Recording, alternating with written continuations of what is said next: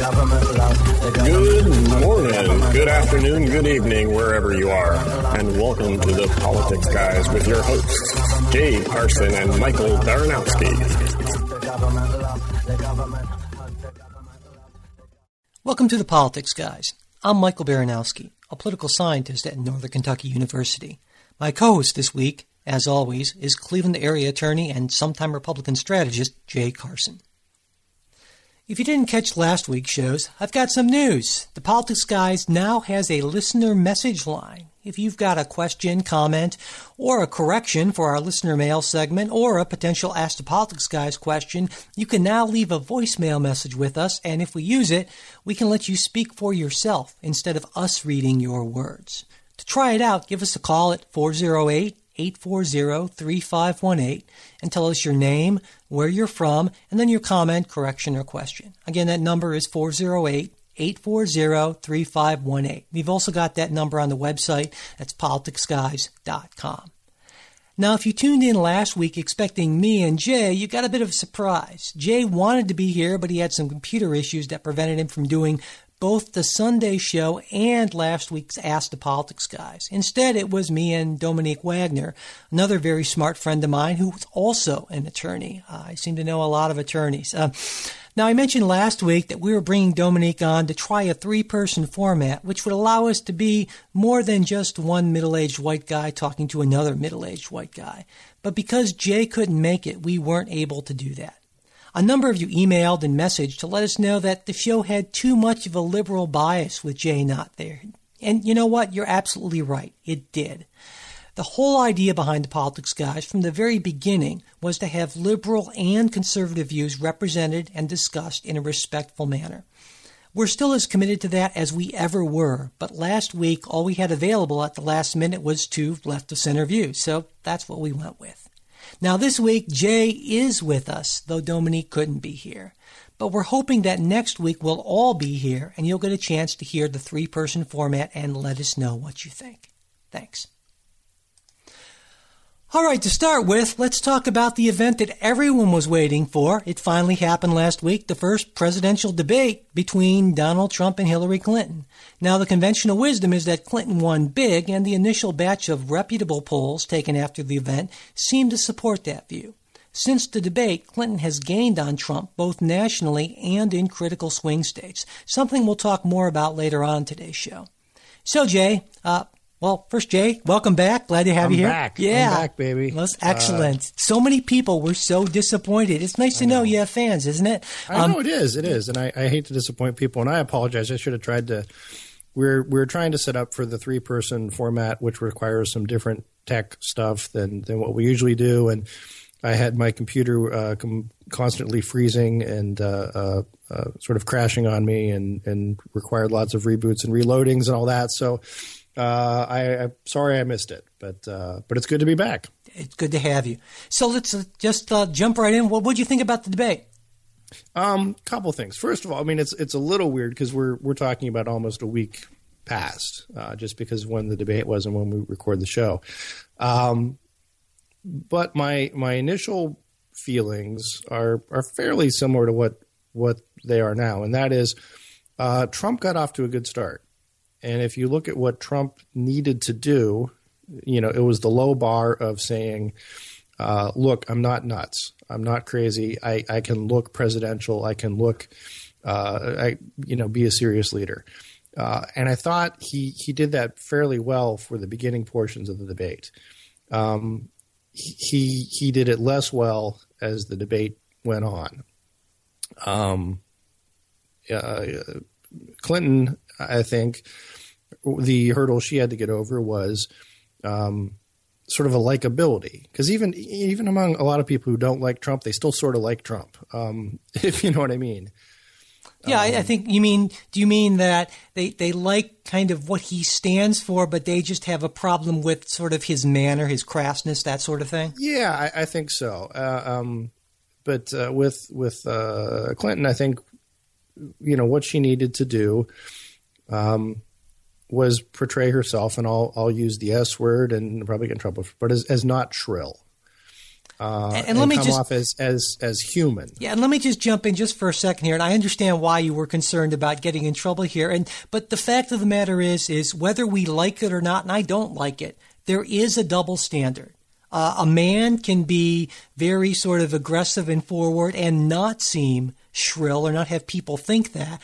But a woman, for a lot of reasons, many of them I think very much unfortunate, has a harder time with that. And so I don't think that you're saying that you endorse that. You're just saying that that's kind of how it is, which makes it harder for a woman. It is what it is, and these are the perceptions Absolutely. that they both struggle with. Yeah. And again, Trump's was sort of the mirror image of that is don't be a jackass. You know what I mean? Don't come across as a loudmouth jackass, which is sort of the male equivalent of a shrillness claim, I guess.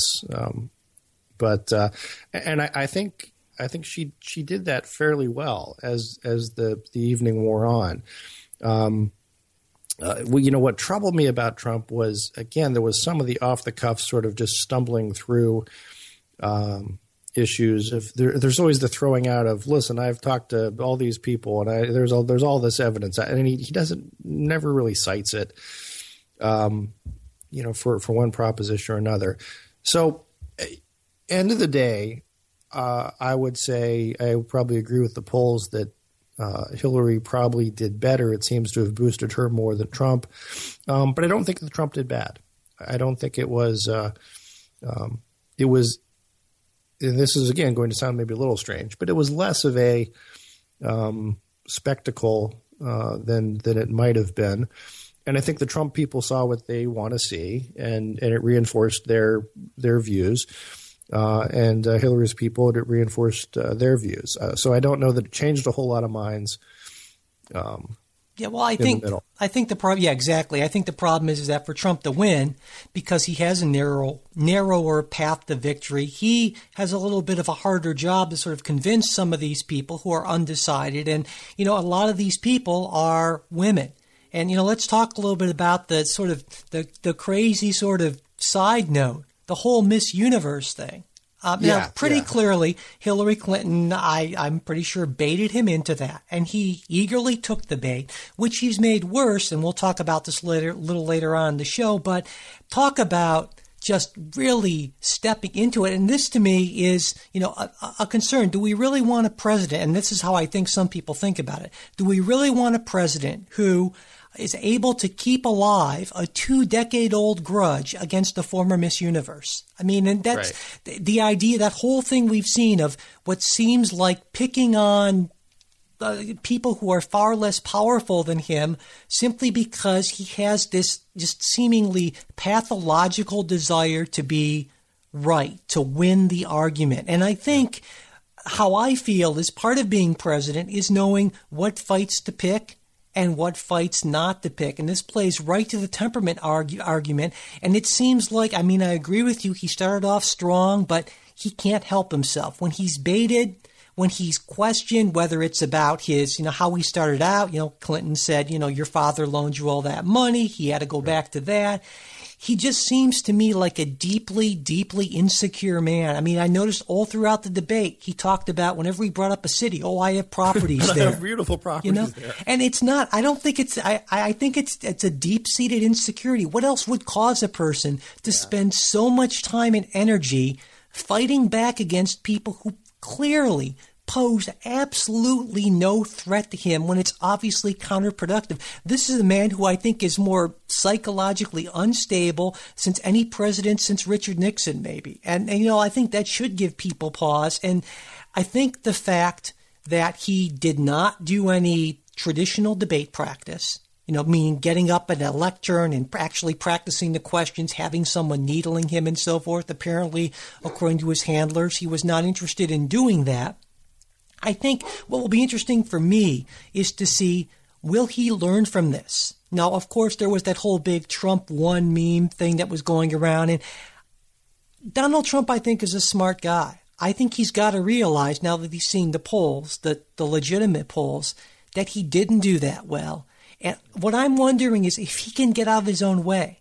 because the thing is, if he could have gotten out of his own way, he could have won this debate. I have no doubt in my mind that one line that especially struck me again and again, where he said a number of times that Hillary Clinton was talking like a typical politician, all talk and no action. They've been talking about this for decades. Why haven't you done anything? And that, to me, that was just a killer line. I don't believe in it, but I think it was a killer line to undecided voters in what I see as a change type election. And yet, and I thought he did well on a couple of the hits on Hillary on the TPP stuff. Yeah, on trade, absolutely. And again, using her words against her, and again, showing some level of preparation, depth, and look, I'm looking at this, that kind of thing. Again, setting aside where you are on the actual issue of it, just from the political points, I think he did well. But, and you're right. He's shown this weird thing, goes back all the way back to Megyn Kelly, and then sort of the spats with the other GOP contenders, and the Khan family, and all these fights that he has no reason to get into, and has the option in many cases to get out of quite easily. But then he chooses, stop fighting about that. But then he chooses not only to not do that, but to double down. So the whole thing about Rosie O'Donnell saying, well, yes, I've called her a pig, but, I think everyone, he essentially saying, well, I don't think anyone has any sympathy for her because she's an awful person. I think it's like, my God, why, what sane person would do this? And it serves him so poorly. That's what I don't. He gets nothing out of it except this, I guess, the emotional, psychological satisfaction of being able to put a third-rate, unimportant comedian in her place. Why? Jeez, it boggles the mind. It really does. Well, and with the Miss Universe thing, the easy answer, and you'd have to think that his people around him would have brought this up to him, would just be to say, if he has to address it at all, which I don't know that he does, say, look, this is stuff I said 20 years ago when I was running a beauty pageant. Right now I'm running for president, and I want to talk about what's best for the American people, and, crooked Hillary in emails or something. Yeah. I mean, it's an easy sort of redirect, kind of just, It's a standard, it's a classic, but it's a classic for a reason, because it works. And, this is where he's just, again, getting in his own way. Now, and the other piece that Trump has relating to this is because he doesn't have a background in politics, he can also say, like, you know what? Yeah, I said a lot of stuff over the years, but that was when I was just a private citizen. That's why where I was just, whatever, on the Howard Stern show or something. And, and no one necessarily took what I said seriously then, but now I'm running for office, and now this is important, and it's important what your presidential candidates say. And you could approach it that way too. Absolutely. So. I mean, and you've got to believe that his advisors are telling him exactly that, some version of it. And that's why I think if we've thought of this, there's someone in there who has also come up with that. Yeah. Yeah. Let's assume that Trump's advisors are at least as smart as we are, right? And so that's why I think the second debate to me is going to be so fascinating, because I think it'll be the true acid test of whether or not Donald Trump can stop sabotaging himself. It'll be really now. One thing I will say for Donald Trump, I will defend Donald Trump on something here. The Iraq question. There was Lester Holt kind of pushed back on him on that issue. And the thing is I think that Donald Trump, after doing some careful thinking about it and some research, I think Donald Trump's actually right about the Iraq issue. Here's my explanation. You mean on the merits of it, or on the value of that question? Well, no, on the question of, the big question is, why won't Donald Trump admit that he actually was for the war in Iraq, but he, initially at least, and he changed his mind and won't admit it? Well, here's my take. Before the war, Donald Trump wasn't that politically engaged, like now you might say, But if you look at the transcript from the Howard Stern show, which everyone points to, it was a very, very non-committal sort of yes. It's like, well, I guess maybe, too bad they didn't do it right the first time, but clearly he had not thought about it a whole lot, right? Then, in a later interview, again, I believe before the war started on Fox News, he gave sort of a non-committal maybe not. But both answers indicate, I think, that he was not thinking so much about American foreign policy.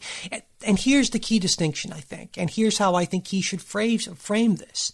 But Clinton definitely was for it, and she was not a private citizen.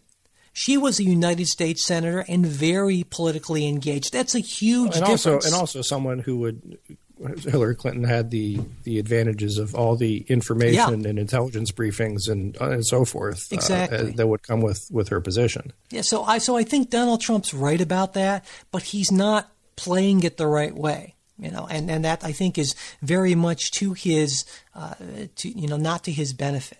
So one other thing before we move off the debate, what did you think about just generally the format, how we do debates and so forth? I think we've talked about this a little bit in the past, but any thoughts about how it was just generally done? We've talked about this, and I know I posted a piece just about how debates have turned from debates to sort of whatever you want to call them now. That was on the Facebook page. Yeah, that was a good read. No, I thought it was actually less crazy theatrics than it could have been. I was expecting a little higher level of craziness and goofiness. Lester Holt, for the most part, let them talk, which I think is okay. People have pointed out that Holt asked Trump many more sort of probing attack, fact check kind of questions, and Hillary, he sort of tossed up the softball of how about those emails. So is that a bias thing? Yeah, maybe, probably. Is it any more than what I would have expected? From mainstream media? No. I think the problem that we have with debates is that I think debating issues is easier and better than just two candidates debating who's worse between them. Right.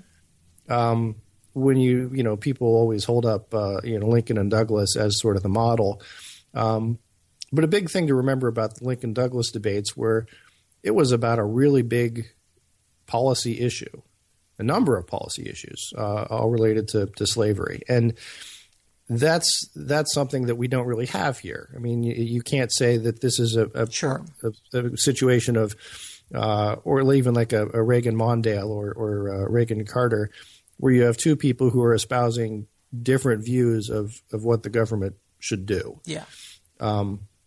It's economically you do. I mean, clearly, in terms of their economic programs, and this is kind of a standard Republican-Democrat difference. But I think if I understand you correctly, you're saying much bigger differences, like should there be slavery or not? And obviously, that's a much bigger, more divisive question than does trickle-down economics work. Well, no, I would say almost, but I'd say both Clinton and Trump are both of the opinion that trickle-down economics wouldn't work, and they're also both.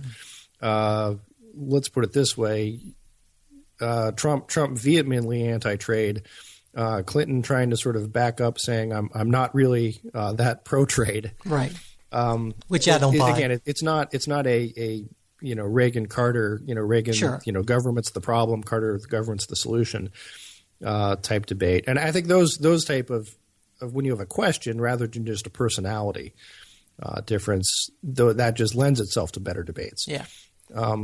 Sometimes it's also just the skill and smarts and wit of the debaters, and I don't know that you have a lot of that. Yeah. This time. Well, one thing on the Clinton email thing, and I know a lot of what I read and heard on the right says, why didn't Lester Holt hit her harder on that? I think in part because she had a great response when somebody brings up an issue like that and the person answers, well, you know what? It was wrong. It was a bad decision. I wouldn't do it again. Then you kind of gotten that answer. And then it seems like badgering almost. Well, was it why did you do it if it was wrong? It kind of seems so, and that's. Well, I mean, it was the way Lester Holt asked that question. It wasn't as a Hillary Clinton, you sent classified information over the private server, didn't you? According to what the FBI said. And then you said you really didn't know what the C meant. No, I mean, he could have asked it that way. And again, it was instead more of the softball of, do you want to respond to those email questions? Yeah. Well, I think it was just kind of how it sort of came up in the course of things and wasn't, but in any case. And then also Lester Holt may have expected Donald Trump to do a lot more of the hitting on the email questions. Yeah, absolutely. Rightly or wrongly, whether his job or not. But I got to say, one debate reform I would love to see, it'll never happen, but I'd love to see it, is to give the moderator a mute button. So when one candidate is talking, they can turn off the other candidate's mic. And so you don't get any of the interruptions. And actually, that would have helped Donald Trump, really a lot, because he interrupted Clinton a lot more than Clinton interrupted him. And of course, that's another thing that apparently a number of independent, undecided voters may have had a problem with. And so that would actually be a change that I think would make it easier for us to actually get information without all these interruptions. And, I'm certainly no Trump supporter, but that certainly would help out Donald Trump, I would think. Yeah, I don't know. I'm sort of mixed views on that because sometimes I think interruptions are important. I mean, sometimes I think they can be warranted. I also think it can be overdone. Yeah, and it's one of those things that to me, it's almost more you just leave it to the viewer to determine. Look, is this being overdone? If Trump were to interrupt one time on a very important point, that carries much more weight than just the constant sort of badgering. And so I think it's sort of, you just let that play out. That said, I think it would be good if the moderators had some more control. There's also a Facebook meme going around that sort of like sign a petition to have Samuel L. Jackson be the next presidential debate moderator. Which would be fantastic. Yeah, absolutely. We talked a lot about the debate. Of course, we were going to, but let's move off to something a little bit different. In fact, let's move off from the presidential race entirely just for a minute and talk about Congress. Congress has been very busy this week. First, and most importantly, they approved a short-term spending bill to keep the government running, which is a nice thing. Yeah. Now, the measure lasts until December 9th, at which point the lame duck Congress will have to either pass an actual budget or another extension. Now, in a perfect world, Congress passes 12 separate appropriation bills based on the president's budget request, and all this happens before the new fiscal year starts on October 1st.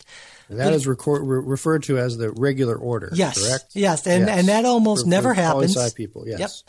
Because in reality, Congress often can't agree on a budget by that deadline. And then when that happens, and that's been far more often than not in recent years, they pass something called the Continuing Resolution, or CR for short, which generally what it does is keeps most spending where it was under the old budget. That's expiring. Now, the big sticking point this year was funding for the water system in Flint, Michigan. And Democrats have been pushing for funding to clean up the lead in Flint's water supply. Republicans have resisted that somewhat. And the compromise here was that there'd be no Flint funding in the budget, but that there would be funding for Flint's water system in separate legislation on water infrastructure projects. And also I should mention that in this CR includes just over $1 billion to combat the Zika virus. So what did you think about this compromise agreement? I think that's okay. I think that works out fine. I wouldn't characterize Republicans as against cleaning up Flint's water. I think this is one of those situations where Republicans are always going to be outbid, when it comes to expenditures. So I think putting that in a separate bill is a good thing because I think the issue itself deals with more than just infrastructure and spending. So I think that was a good compromise. I think that worked out well. Same thing with the Zika. I mean, there was the question of however much Republicans would propose to spend on it, Democrats can propose to spend more, and that is, Then there was the money for Planned Parenthood in there system too. The gamesmanship of how it works. One side always has that advantage to say, well, if they'll spend $50 million, we'll spend $51 million, and why do these people hate Zika virus victims. But I think it's okay. I think it shows that Congress is working to some extent. Now, do you think it's appropriate for a lame duck Congress to pass a new budget? And just for listeners who aren't familiar with that term, lame duck Congress is, of course, the congressional session that meets after the elections, but before the new Congress comes in the next year. And so there's a brief period, and of course, what that means is there are some members of Congress who will not be there in 2017, but who are still duly elected members of Congress finishing out their term, and who have all the privileges and rights and can vote on things and so forth. And so, do you think it's appropriate for them to try to pass a budget?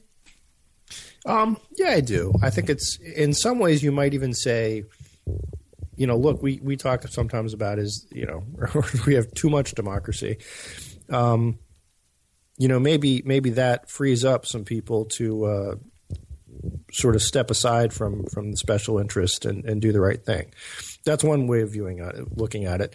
The other way is, if you consider that the reelection rates of incumbents are so staggeringly high, even in what we'd call a change election here. Now, it's possible the balance of the Senate could switch, and that would make a difference.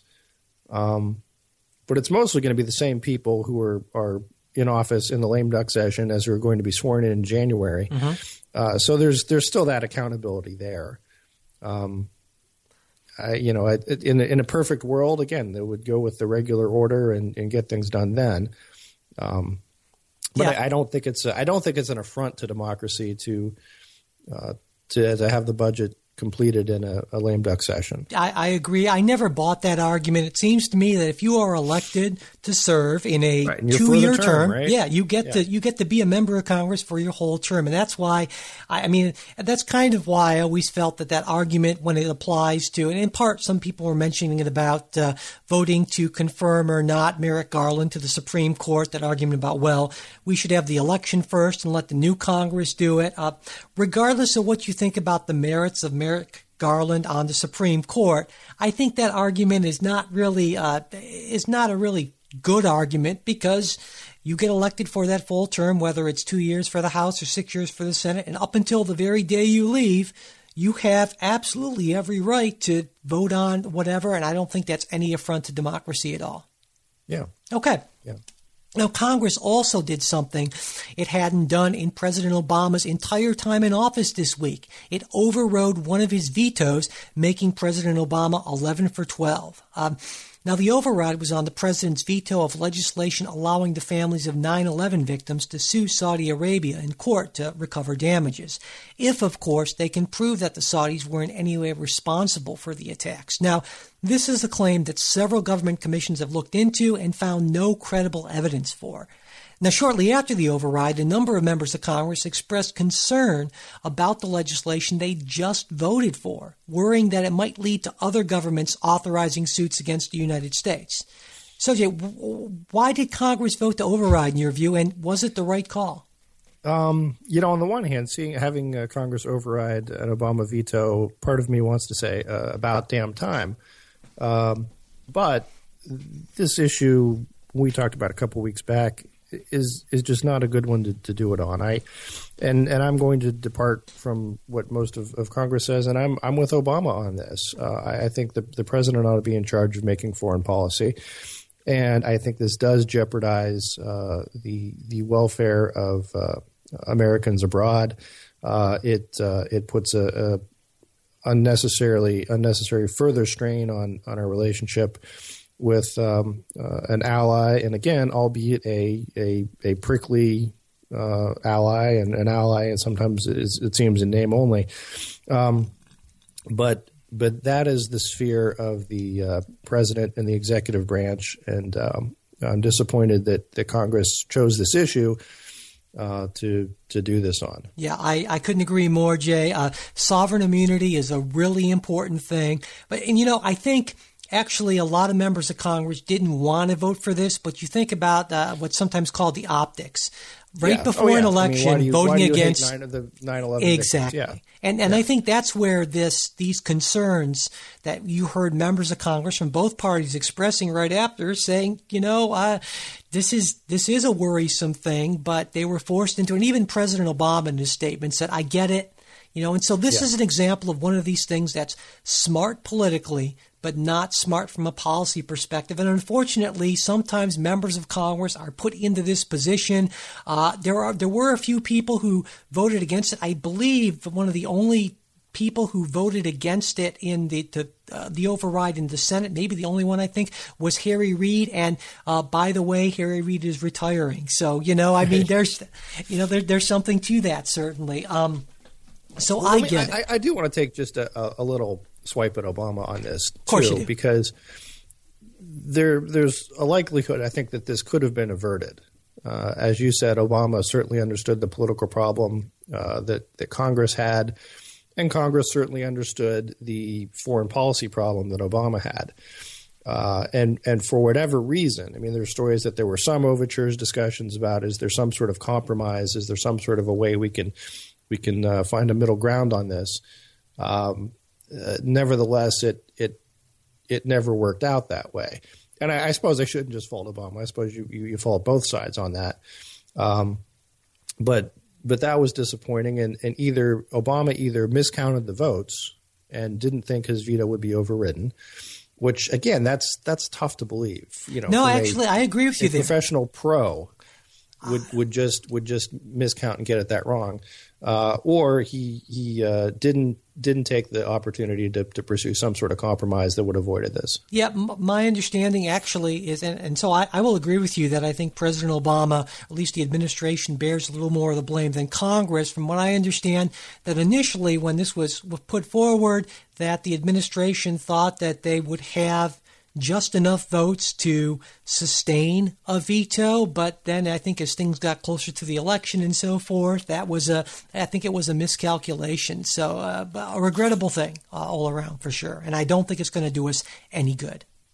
And let me just point out though that from a professional standpoint, because I've worked in sort of the government area and lobbying, and some of my best friends are lobbyists.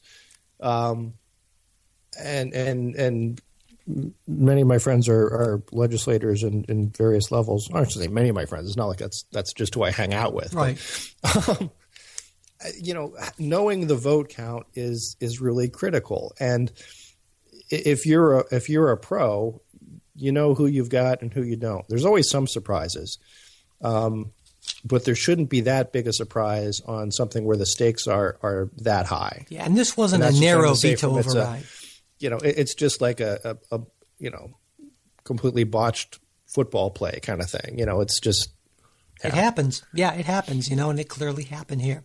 Okay, before we get to our next story, we'd like to thank our new supporters this week. First, we have Teresa from Cape May Courthouse, New Jersey. Thanks, Teresa. Right. We really appreciate your support. Our second new supporter this week. I've been to Cape May. My sister spent a summer in Cape May. Yeah, I've beautiful. I've heard very nice.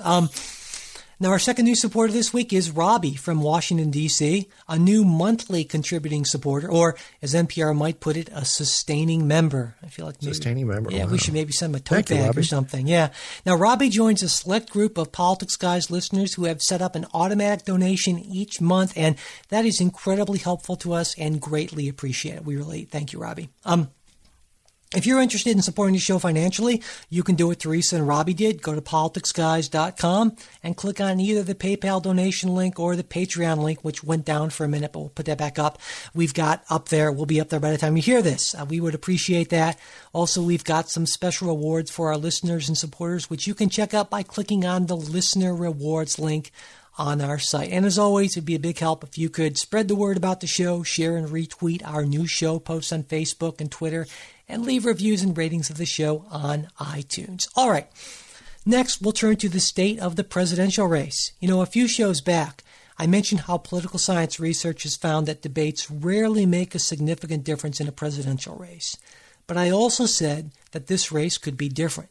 Now, it's really too early to tell if the debate will make a lasting difference, but based on polls we've seen over the last week, it seems pretty clear that Clinton's debate performance has given her a bump of a few percent, both in national averages and, what's far more important, in a number of swing states. She's even edged ahead of Trump a little bit in Florida, a state that's absolutely essential as presidential chances. Essentially, if Trump doesn't win Florida and Ohio, it's really hard to see how he could actually get enough electoral votes to become president. So, Jay, do you think this is a momentary blip, or do you expect it to be more long-lasting? I think it's a momentary blip. Okay, so things are going to fade after. Yeah, okay. Well, why do you think that? Again, no one is going to look back on this debate and say, wow, do you remember that moment when Hillary Clinton said, X, Y, or Z? Like trumped up, trickle down, which was an awful line, wasn't it? Oh, God. Yeah. She does. She's not good at this stuff. No. For speechwriters, I mean, if you consider, some of other great lines that debaters have had, and they also throw in the basket of deplorables from her speech there, where it's such a weird metaphor and a weird. Well, what she really reminds me of more than anything else. Now, I will preface this by saying that I have no doubt in my mind that Hillary Clinton is way, way smarter than I am. I'm absolutely convinced of that. But I don't know. Well, thank you, Jay. I appreciate it. But what she reminds me of is when she's debating, at least, or just generally speaking in public, is I have some of these students that they're just kind of naturally, they're not unintelligent, but they're not really bright, and they work super, super hard, but you can just read it in their papers and so forth that they're super prepared, but it's just not coming natural. They're just not brilliant. They're trying too hard. Yeah, and I think that's Hillary Clinton all over, at least in public stuff. When it comes to policy and thinking through issues, I think, again, she's absolutely an incredibly smart person. I would say even smarter than her husband, who's super smart, but who obviously was much more of a natural at these things. So I think she's making the most of her very limited public speaking and debating skills, and she's done a great job at that, but it's just not her thing. But I disagree with you. I expect this to be a little more long-lasting, because I think a lot of people who were kind of undecided, for us, we've been talking about Donald Trump and the debates and so forth for a long time, but for a lot of people, 86 million plus people who watched this, for a number of these people, this was their first really extended view of both candidates. And for those undecided people, I think they got a feel for Donald Trump that maybe kind of will push them away. Now, again, I should say, to me, a lot depends on what's going to happen in the second debate, if Donald Trump can adjust. Yeah, that's the other thing, is there's more debates coming. Yeah. But I wouldn't be surprised if it's a little more long-lasting. And, I should also point out, and this is maybe, I know, particularly important to us, Clinton is also cutting into Trump's lead in Ohio. Right now, Trump is, based on polling averages, up less than 2 points, which is, of course, within the margin of error there. And as I said, Ohio's another must-win state for Trump. And the interesting thing to me is that Hillary Clinton has not been paying much attention to our home state. I mean, not personal attention, at least. There have been surrogates and so forth, and of course she has a big organization, but right. She hasn't been spending much time here at all, and that's a really surprising departure for a presidential candidate. So what do you think's going on with that, Jay? I don't know. It could be that there are other more important fires to put out at this point. Or it might be you focus on Florida and just figure, look, if we can knock Trump out of Florida, then Ohio doesn't matter. I do certainly think she has the much better ground game field organization in Ohio, where Trump has virtually nothing. And the deep in my soul of of someone who's been through elections, many, many times, I still have to believe that that's a huge advantage, and that makes a difference. And it's something that people don't really see on TV. You don't necessarily pick up on the polls, but it really does matter on Election Day, or at least it always has in the past. And I think maybe she's starting to count on having that infrastructure there that Trump doesn't have. Yeah, and I want to pick up on that infrastructure issue because we've talked about it before, but you're right. It's hugely important, and I don't think it's something that the media as a general... Or it ought to be hugely important. Yeah, well, I mean, I guess that's in reality it is. That keeps me up at night is what if I'm wrong? Right. What if, and it's not a matter of who gets elected. It's a matter of everything I've learned over my life is wrong. Yes. Yeah, exactly. But, if you take a look at voter registration, for instance, which the website 538.com did recently, what you'll find is that likely Trump voters, the sort of people who tend to be the biggest Trump supporters, aren't actually registering in huge numbers. Now, there's an uptick in some states, but nothing like what you might think. And in many instances, it's matched, if not exceeded, by anti-Trump Democrat registrations. And this, to me, is yet another instance in where Trump's lack of a campaign infrastructure comes back to haunt him. There are literally tens of millions of Trump voters out there who will almost certainly not make it to the polls, more than enough people to win him the presidency. And I believe that if he had any sort of anything approaching a normal campaign organization, and this is entirely different from what he says. He could be the same old Donald Trump, not change anything, but if he had that organization underneath, that infrastructure, I think he'd be the next president. And I think that there are a lot of folks who are gnashing their teeth thinking, my God, we could so totally win this thing if not for just this completely incomprehensible lack of attention to this. And I think that's just, one of these things that you got to scratch your head. On Ohio, I think one of the reasons why Hillary Clinton is not spending much time in Ohio, you mentioned Florida, and, you're right. Clinton is in the enviable position of being able to lose both Florida and Ohio and still have a pretty good path to the 270 electoral votes she needs, and that's a pretty rare thing.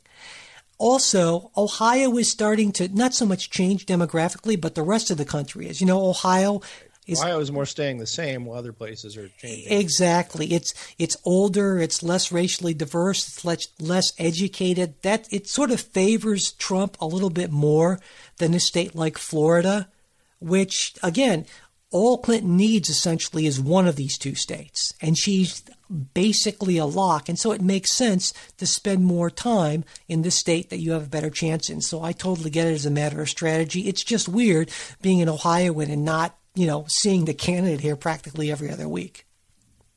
Yeah. All right. Go ahead. No, never mind. Okay. I was going to say Trump hasn't really been in Ohio a lot lately either. But I don't believe. Well, there's been a lot more activity by Trump in the state because, understandably so, he has to win Ohio. It's not going to happen without winning Ohio. All right, it's time for Under the Radar, where we discuss news that didn't get the attention it deserved this week. Okay. My Under the Radar story is a rule issued by the Federal Health and Human Services Agency that bars nursing homes receiving federal funding, which is essentially all of them, from requiring that their new residents agree to binding arbitration.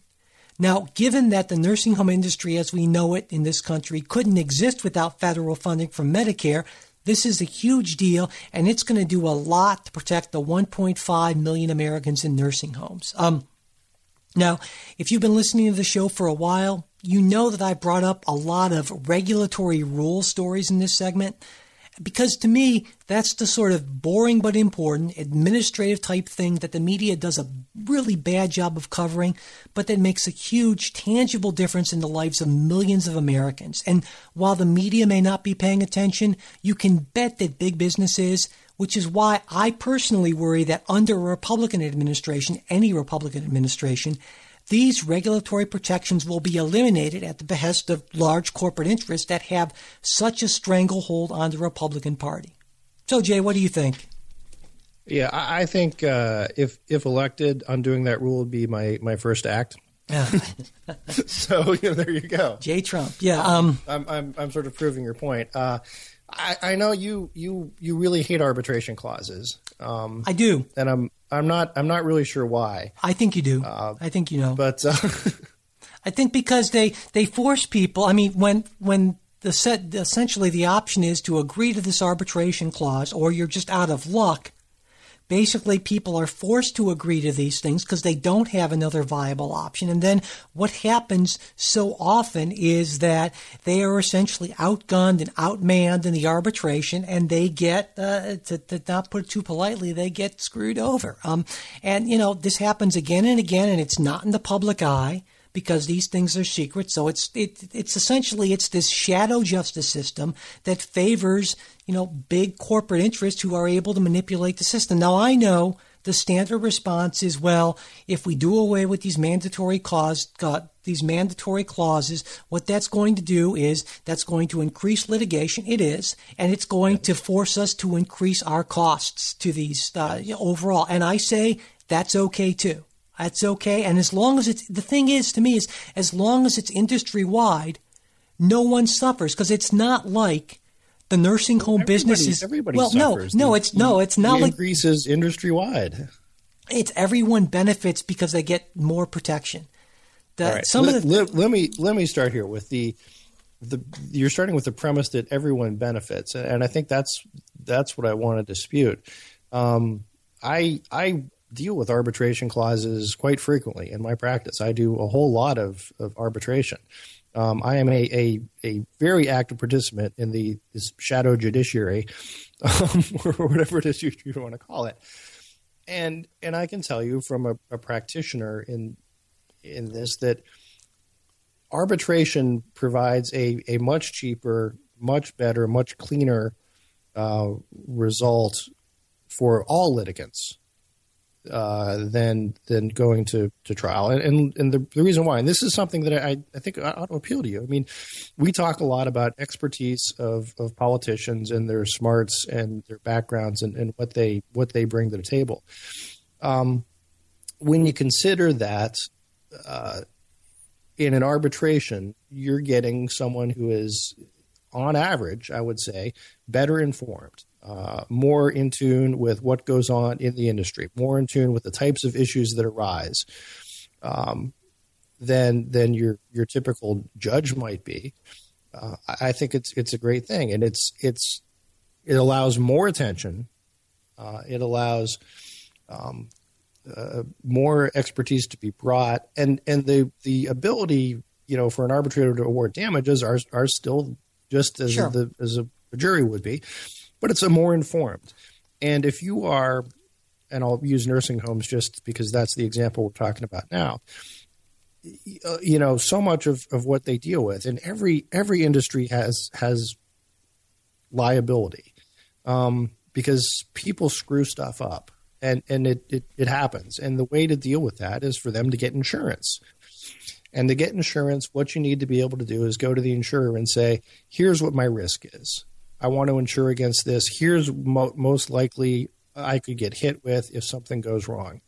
And they can design an insurance policy and a product and a premium that works for that. But when you leave it too much to chance, when you add that extra, we'll just throw it to a jury and again, 12 people who maybe know nothing about nursing home administration, medical care. You throw that wild card in, and that's what makes it difficult for insurers to insure against. That's what raises the premiums, and that's what raises costs for people who are paying directly, and it raises costs for the government, which is paying a lot of these, and everyone pays that indirectly. So, my experience in arbitration is arbitrators are very smart people, are very fair people. I don't think the fix is in. On the other hand, I think typically if you're a plaintiff on one of these cases, and I've been in situations where I've represented both plaintiffs and defendants in arbitrations, but the plaintiff idea is that, look, maybe you hit the jackpot. Maybe you get a runaway jury that gets you that huge, did I say that, verdict that goes beyond what is reasonable, what people would expect. So I am all for arbitration. I think it's really not as bad or as scary as you make it out to be. So, well, I know we've talked about this before. I also know we're running a little long, but I will just say this. You are right, but you're wrong. I absolutely agree. Well, no, you're right in the individual cases. I have no doubt that arbitration is cleaner. The expertise point you bring up, I agree with pretty much all of that. It's faster, it's cheaper for all parties concerned. I understand. Don't argue with me when I'm agreeing with you, Jay. Come on, man. But the problem is it eliminates the possibility of class action lawsuits, and that to me is the big problem. And I've talked about this before. I won't go into great detail, but just simply put, if you essentially, someone's a big company is doing something that costs you $50 or something like that, individually, that makes it very difficult for it to be worth the time and money and so forth. And if you want to get a company that's doing something like this, that's engaging in some deceptive practice, to stop doing it, one of the best ways is through a class action lawsuit. This makes this impossible. That's what these companies fear, is these big class action lawsuits, and that's what this stops. But again, Jay, I know you and I have talked about this before. We see the world in a fundamentally different way when it comes to this, but I am just glad to know that the likelihood is that Hillary Clinton will be the next president, please God, and that this will not be rescinded. All right. The shadow judiciary will. Yeah. What was the word you used? The shadow judiciary. Yeah. Shadow judicial system. Yeah. I think it's a horrible reason for that. But anyway, we've talked about that before. It's not that shadowy at all. It's pretty private. Yeah. Okay. Try to get the records of those arbitrations. Good luck. All right. Time for listener mail. Go ahead. Can I just please go ahead. Go ahead. I know this is near and dear to your heart. I want to validate your point. Oh, okay. Please. I think your argument makes more sense in terms of the Wells Fargo bank type situation on class actions than it does in the nursing home type situation. Well, it obviously depends on the individual circumstance. Just because the nature of those two industries, you're much less prone in a nursing home situation to have the commonality element that you need for a class action. It's going to be more individualized incidents, individualized damages, as opposed to broad across the board. The bank stole, $50 from everybody. I see what you're saying. Yeah, Nick, you're right. You could be right, though. Of course, that was a big storyline in, I think, season 1 or season 2 of Better Call Saul. So it can happen with the nursing homes. But anyway, a little plug for Better Call Saul there as well. Not like AMC needs it. All right, time for listener mail. First is Jack, who teaches an upper 6th class at Mayfield Grammar School in Gravesend, just east of London in UK. We have so many listeners, international listeners, especially from the UK. Now, Jack's a contributor to the show and a loyal listener who writes, "It has been nothing short of a revelation since finding you. I thoroughly enjoy it and have in fact made it compulsory listening for my politics class. Cannot imagine a better way for British students to get a taste of American politics over a podcast." Wow, thank you. That really means a lot. Seriously, it's I'm humbled. Absolutely, yeah, I agree. Next, there's Ben, a British listener based in Hong Kong. Ben writes, "Love the show. It's compulsory listening on my way to work. What draws me to your podcast over NPR, Huffington Post, The New Yorker, Guardian, or any of the many other politics podcasts I listen to is the dynamic between you both and the calm, sane balance of your often different perspectives on the same issue. For me, it fills a much-needed gap at a time when increasingly news coverage is not calm, not sane, unbalanced, and this year a little unhinged. For me, playing with the format is welcome, but you're already into a great thing with the foundations of what you're doing. I love Dominique and learned a bit about the NFL today, which is, for a Brit, is about as curious and bizarre as your current presidential election." So I kind of like that little touch. Wow. So, yeah, so thank you very much, Ben. Finally, we have Sky from Overbrook, Kansas, with a question for us. She writes, "Hey guys, huge fan of the show. I am 18 years old and I live in a small town in Kansas. I'm an independent who is thinking about voting Democrat. I pay a lot of attention to the presidential campaign and put a lot of effort into being an educated voter. But my friends and family tell me it's useless to vote because Kansas hasn't voted anything but Republican since 1964, and that won't change. Do you guys think my vote really doesn't matter, and why?" What do you think, Jay? Does Sky's vote matter? In presidential terms, I'll be honest with this guy, probably not. But this is my big Republican small government sort of pitch. to me, so much of what happens and is important that you vote on, it comes down to state and local issues. And I think your voice can really be heard there, and it's heard louder there, just because of its smaller, number of people who are voting. So the presidency is always the big prize, the big deal, and you feel like you're picking the president. But I certainly don't want to say that picking the president isn't important. Obviously, it's very, very, very important. But don't discount your voice in state and local elections. And another thing to think about in state and local elections is there's the big complaint this year, and we've said it, and so many of others have had, is, look, is this what we've got from our field to choose from? But the farm teams, the people who might be governors and presidents, all start out somewhere at a city council or a school board, or as a state representative or something like that.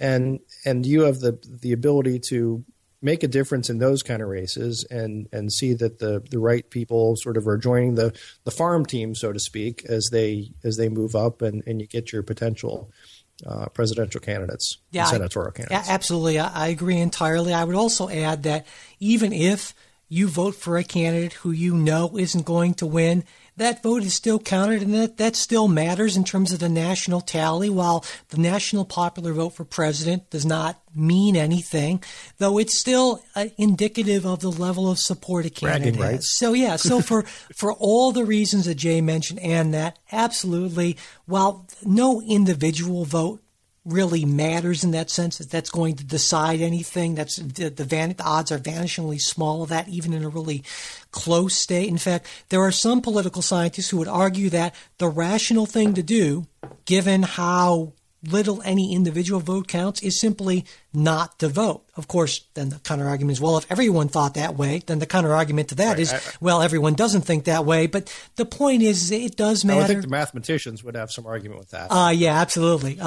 So, yes, we would absolutely encourage you to get out to vote, even if you're a Democrat in Kansas or a Republican in California. It matters. It matters for all those reasons. Or a Republican in Cleveland, Ohio. Or a Republican in Cleveland, Ohio. Yeah, absolutely. So please do get out there and vote. It does matter. All right. If you have a comment, question, or correction for us, send us an email at politicsguys@gmail.com, or you can message us on the Facebook Politics Guys page, or you can call into our listener line, of which we have the number we have listed there on the website. And while we won't read every email on the air, we most definitely will personally respond to every single listener email, Facebook message, voicemail message that we get. We really appreciate them. All right, that's it for this week's pretty full episode. But again, Jay was gone for a week. He had a lot to say. I had a lot to say back. It happens every once in a while. Thanks for sticking with us for this episode, and thanks for listening. If you have any thoughts, comments, criticisms, or questions for Ask the Politics Guys, we'd love to hear from you. Our email is politicsguys@gmail.com. And now, as I just mentioned, you can also leave a voice message for us by calling our listener line, 408-840-3518. Our Facebook page, where we post throughout the week, is facebook.com/politicsguys page. We're also at Twitter @politicsguys. If you're interested in helping us keep the show going, sharing, retweeting those new show posts and tweets, and reviewing the show on iTunes really does help. And finally, if you'd like to support the show financially, you can do that through the PayPal and Patreon links on our website. While you're there, be sure to check out our listener rewards. The Politics Guys will be back next Sunday. We hope you'll join us.